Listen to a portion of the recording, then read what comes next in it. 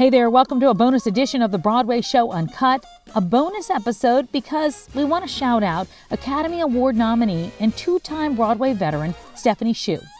So we've seen her on Broadway in SpongeBob SquarePants and Be More Chill, on TV in The Marvelous Mrs. Maisel, and now she's nominated for an Oscar, Best Supporting Actress in Everything Everywhere All at Once. In fact, that's the most nominated movie of the year with 11 nods. It's about a laundromat owner who's the only hope to save the multiverse from an evil force. And Stephanie plays that dazzling supervillain. She chatted with Paul Wontorek. So good to see you. It's so good to see you too. You're having a moment. I'm having a moment. Everything everywhere all at once. You suddenly are. Everything everywhere all at once. All at once. Today, every day, never again. This movie that you are one of the stars of has blown up. I mean, what is it like to, I know that you know what it's like to be in a Broadway show. I know you know what it's like to be in a hit TV show. What is this like and how does it compare? Well, I think it's really crazy because, you know, we've always really loved this film, and it is your wildest dream that you make art and people respond to it, but right. I don't think any of us were prepared for everyone to be like, it's the best movie we've ever seen. So that's been really wild, and people are not only having their brains blown, but also emotionally really relating to it. Yeah. In some ways, it feels like Be More Chill on crack, actually, because when I did Be More Chill, there were a lot of young people who were also like, I feel so seen, I feel so seen, I feel so seen. And it is awesome. Right. And this, I think, is just, in theater, you could be sitting in the back of the house and someone's face is like this big. And now it's the exact opposite, where people sit with my face for 2.5 hours and it's like on IMAX. You're on IMAX. I'm on IMAX. I am Max. That's incredible. And it's such a unique, special film that I'm sure how do you describe it to people all this time? It must be great to have people actually get to experience it versus sort of describing it. Totally. I definitely think it's a type of movie that you want to just know almost nothing about and just go and feel and go on the ride. And but I would say that the movie is a truly never before seen kind of film about a family who is desperately trying to find one another through the chaos of life, but also the multiverse. And yeah, you don't hear that description. You don't know. And then it's really funny because everyone always says, you've never seen anything like this. And every time we do press, we're like, we promise you've never seen anything like this. No, really. Unless you dream of Jamie Lee Curtis with hot dog fingers all the time. And even still, you probably have never seen anything like it. You also got to work with Michelle Yeoh as your mom, who's an icon. A true icon. What was that like to actually get on set and to dig into these very emotional moments with her? She is a true legend and carries that weight with such grace and play. She is so generous, and I can't believe I've been so lucky that I get to say that we were scene partners, and we also just had so much fun. And I was really scared that I was going to be too weird for Michelle, because one of my characters is a villain and is, blowing up people's heads into confetti and swinging things and, dressed as Elvis. And that was one of the first scenes that I shot with Michelle, this very weird scene. And I had rehearsed it with the Daniels, the directors. And all of a sudden I get to set and I'm like, oh my gosh, what have we done? You've turned me into a freak, and now I'm about to unleash my freak to Michelle. And so I made them promise me that before we got weird, or before we released the character Jobu, that they would announce to the entire crew, okay, everybody, Stephanie's gonna get weird now, so that she would be prepared and warned. But luckily she's such a goofball too. And so we really had a lot of fun, and she completely just surrendered not only to the process, but also to all of her scene partners and her family. I think the coolest thing probably for my mom is that they asked for actual family photos, And so there are baby photos of me with my mom, but they photoshopped Michelle's face onto my mom's face. So it's actual baby me, but it's Michelle with my mom's body. I love that. It's amazing. So your mom is kind of in the movie. My mom is Michelle Yeoh. She's a body double. Yeah, she's a body double.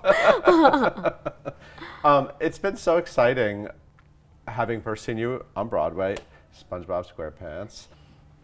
So how did you actually get involved in SpongeBob SquarePants? Because I know it's an interesting story. Yeah, so I, in so many ways, feel like my whole career is just getting in through back doors on accident.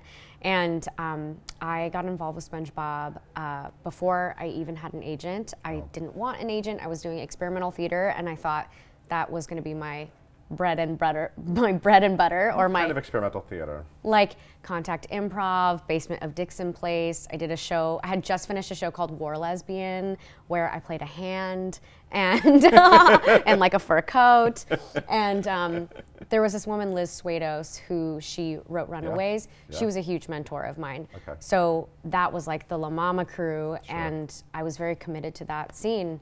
And I had just been at Williamstown, and they needed extra voices to read through a preliminary script of the SpongeBob musical at the Viacom building. This was not a 29-hour reading. It was literally like, we're going to be here for 2 days to see if Nickelodeon even wants to make this a musical. Wow. And the only people that were the OGs were me, Ethan Slater, and Danny Skinner, and Tina Landau was there. And we felt so like simpatico, that I ended up being there from that very beginning to like the 5-year process of developing it, every single workshop. It's what the show that got me into equity. Wow. And then one day I got a phone call that was like, do you want to come to Broadway? You're like, I'm at La Mama this weekend, Broadway. Yeah, exactly. And so it was really crazy. And in many ways with Maisel or even this film, it's always been me just like following people that I really love working with no expectation of where it will land or if it will, the scale in which it will land. And things just keep propelling into larger arenas. And I feel so lucky because for me, it really isn't about the climb. It's really just about making art that I believe in with people that I love. And it feels so affirming that it's working. Do you know what I mean? Mm-hmm. I feel like I'm always wanting to be like, it works. It works to just do the thing you love with people that you love and cut out as much of the noise as possible. And you can do art that means something to you on a big scale that reaches a big audience, and it can still be art that means something to you. Totally. And that's what's so crazy about even this movie, because I have friends who've seen it now who are like, I feel like you made this movie. Like, I feel like there isn't a more Steph Hsu movie that could have possibly ever existed. And I'm like, I know, isn't it crazy? It feels like I'm doing experimental theater, but now as an experimental film that happens to be reaching mass audiences and normies and weirdos alike. And that is really special. How did you become that girl that was so interested in experimental theater? I mean, that's not the most normal path. Yeah, that's true. Well, I went to NYU, and I at first studied at the Atlantic Theater Company, and then I met Liz really short after I got there. And we started devising theater together, and she directed this show called The Reality Show that was kind of like Runaways in the sense of it was a bunch of people coming together to write music and write sketches about mental health issues, and it was meant to be shared to the college student body. But when NYU opened up different campuses, we did it in Shanghai. I choreographed for her in Abu Dhabi. Wow. I just got sucked in. And then I studied at the experimental theater wing, which was like clowning and making your own work and dancing, but not like ballet. It was just very, like the Merce Cunninghams of the world, right? And I think there was a part of me that just, I never saw myself on Broadway. I knew that I'm not a Miss Saigon girl. Like I'm not, I don't know, those aren't my skill sets, I'm not traditionally trained in that way. So I think I just never saw myself there. but the downtown scene is very international. It's people from Europe, people from Asia coming to make work. So I thought that I would just fit in a little bit more there. And I think I was afraid to sell out in some ways, or I was afraid even at the time, like there was not a lot of representation the way that we're seeing now. Yeah. And I didn't want to fall into a trope or a stereotype. And so I think I just avoided it altogether. But then I, made my debut as a computer. You did, in SpongeBob. In SpongeBob. So I was like, okay, if I'm going to do this, better be a computer. Yeah, you got to use all that downtown energy. Exactly. Yeah. No, but that's the thing, which is crazy because Tina is such a downtown woman. And that piece was also, like actually very experimental at heart that happened to reach a wider audience. And that feels like so juicy when you can do that, because you're really stretching people's ability to receive different kinds of art form. And that feels so cool. And certainly with Be More Chill, I mean, I feel so lucky because even if I was in high school and there was a role like that for me, or that show had been done, I probably wouldn't have doubted myself as much as I did, or I would have just been ready to reach higher sooner. Or I would have thought like, oh, I can be a female lead on Broadway, of course. So I feel lucky that I got to carve some of that space for more people. Elizabeth Swados, I love your connection to her, and such an important legacy in the theater world. And Totally. It's one of those legacies that I worry that like younger people won't know that. So can you just, because you had such a connection to her, can you sort of tell me how you sort of describe her impact and what she brought to the theater world and to you personally? Yeah. So Elizabeth Swados is a woman who, she talks about being an artist as being a shaman, that you have to carry the weight of what you're doing and the responsibility of what you're doing in storytelling as a vessel to heal people. And if you do it for any other reason, then your mind and your heart are not in the right place. And so, with Runaways, she was taking actual runaways off the streets and saying, you have a voice that matters. We want to share your story, or I want you to be able to share your story. Let's make music. Let's tell your story. And she has this uncanny ability to empower like non-artists to express. And that's what I think I love the most, is she taught me the weight and importance of being a storyteller, and that it is in service and it is of service. And she also taught me to find the magic in all people, and that their artistry exists. It just needs someone to like hold space for it. And I love that. And I feel so grateful as my life continues to change and as I go into different mediums with larger and larger audiences. I just feel her so deeply with me, grounding me at every single moment and reminding me why it is that I started doing this in the first place. That's a hotel. Trying to get through a comedy though. So. But that was you finished your thought. Yeah. And I thought that was great. Okay. What about that door slam though? Was that door slam? What? It's okay. It's Okay.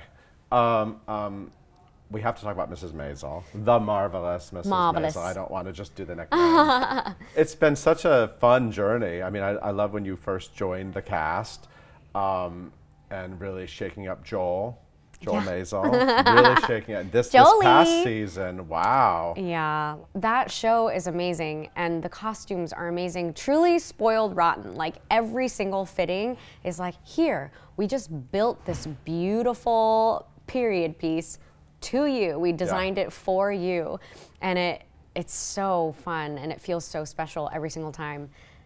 And also similarly, like I never thought that I was going to ever be able to be in a period piece period, or on television. And so to get to do that as a Chinese woman in the late 1950s, early 1960s, now that's done. So more people can start using that space, and a younger version of me doesn't ever have to doubt if that's possible for her, because it happened, and I can't believe that I'm a part of that.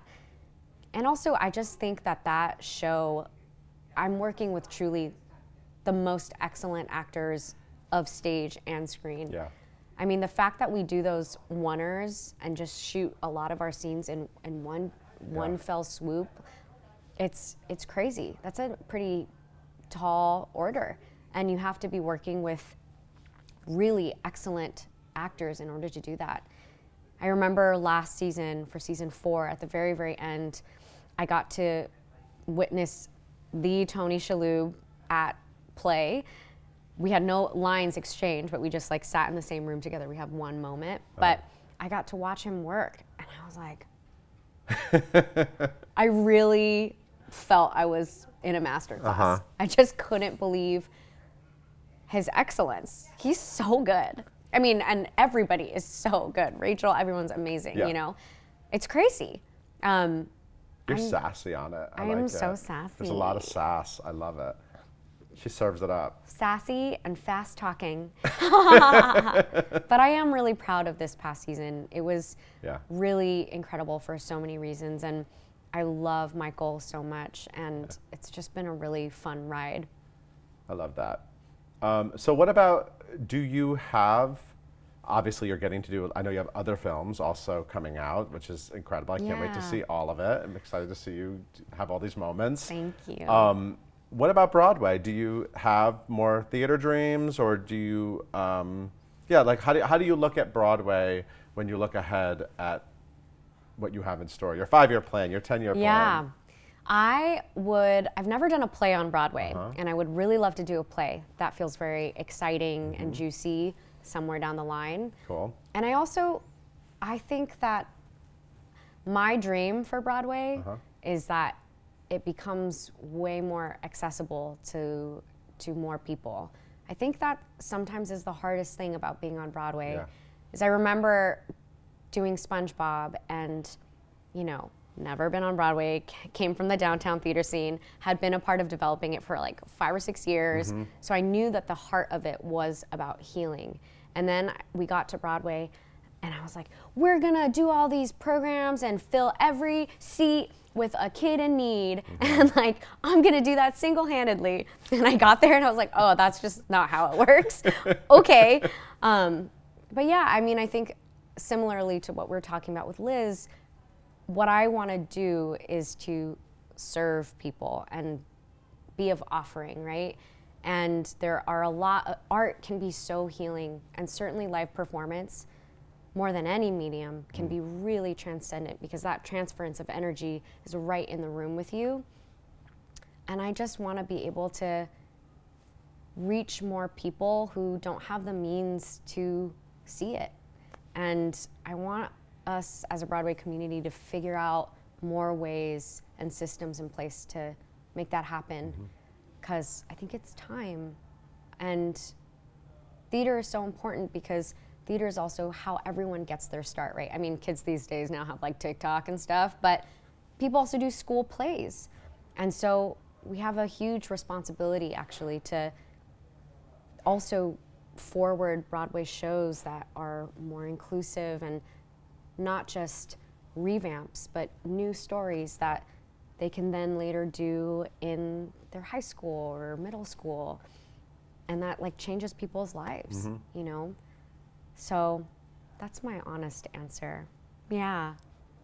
Today Benton wants to do a play too, so if you can come up with one together. Okay. That was a two-hander.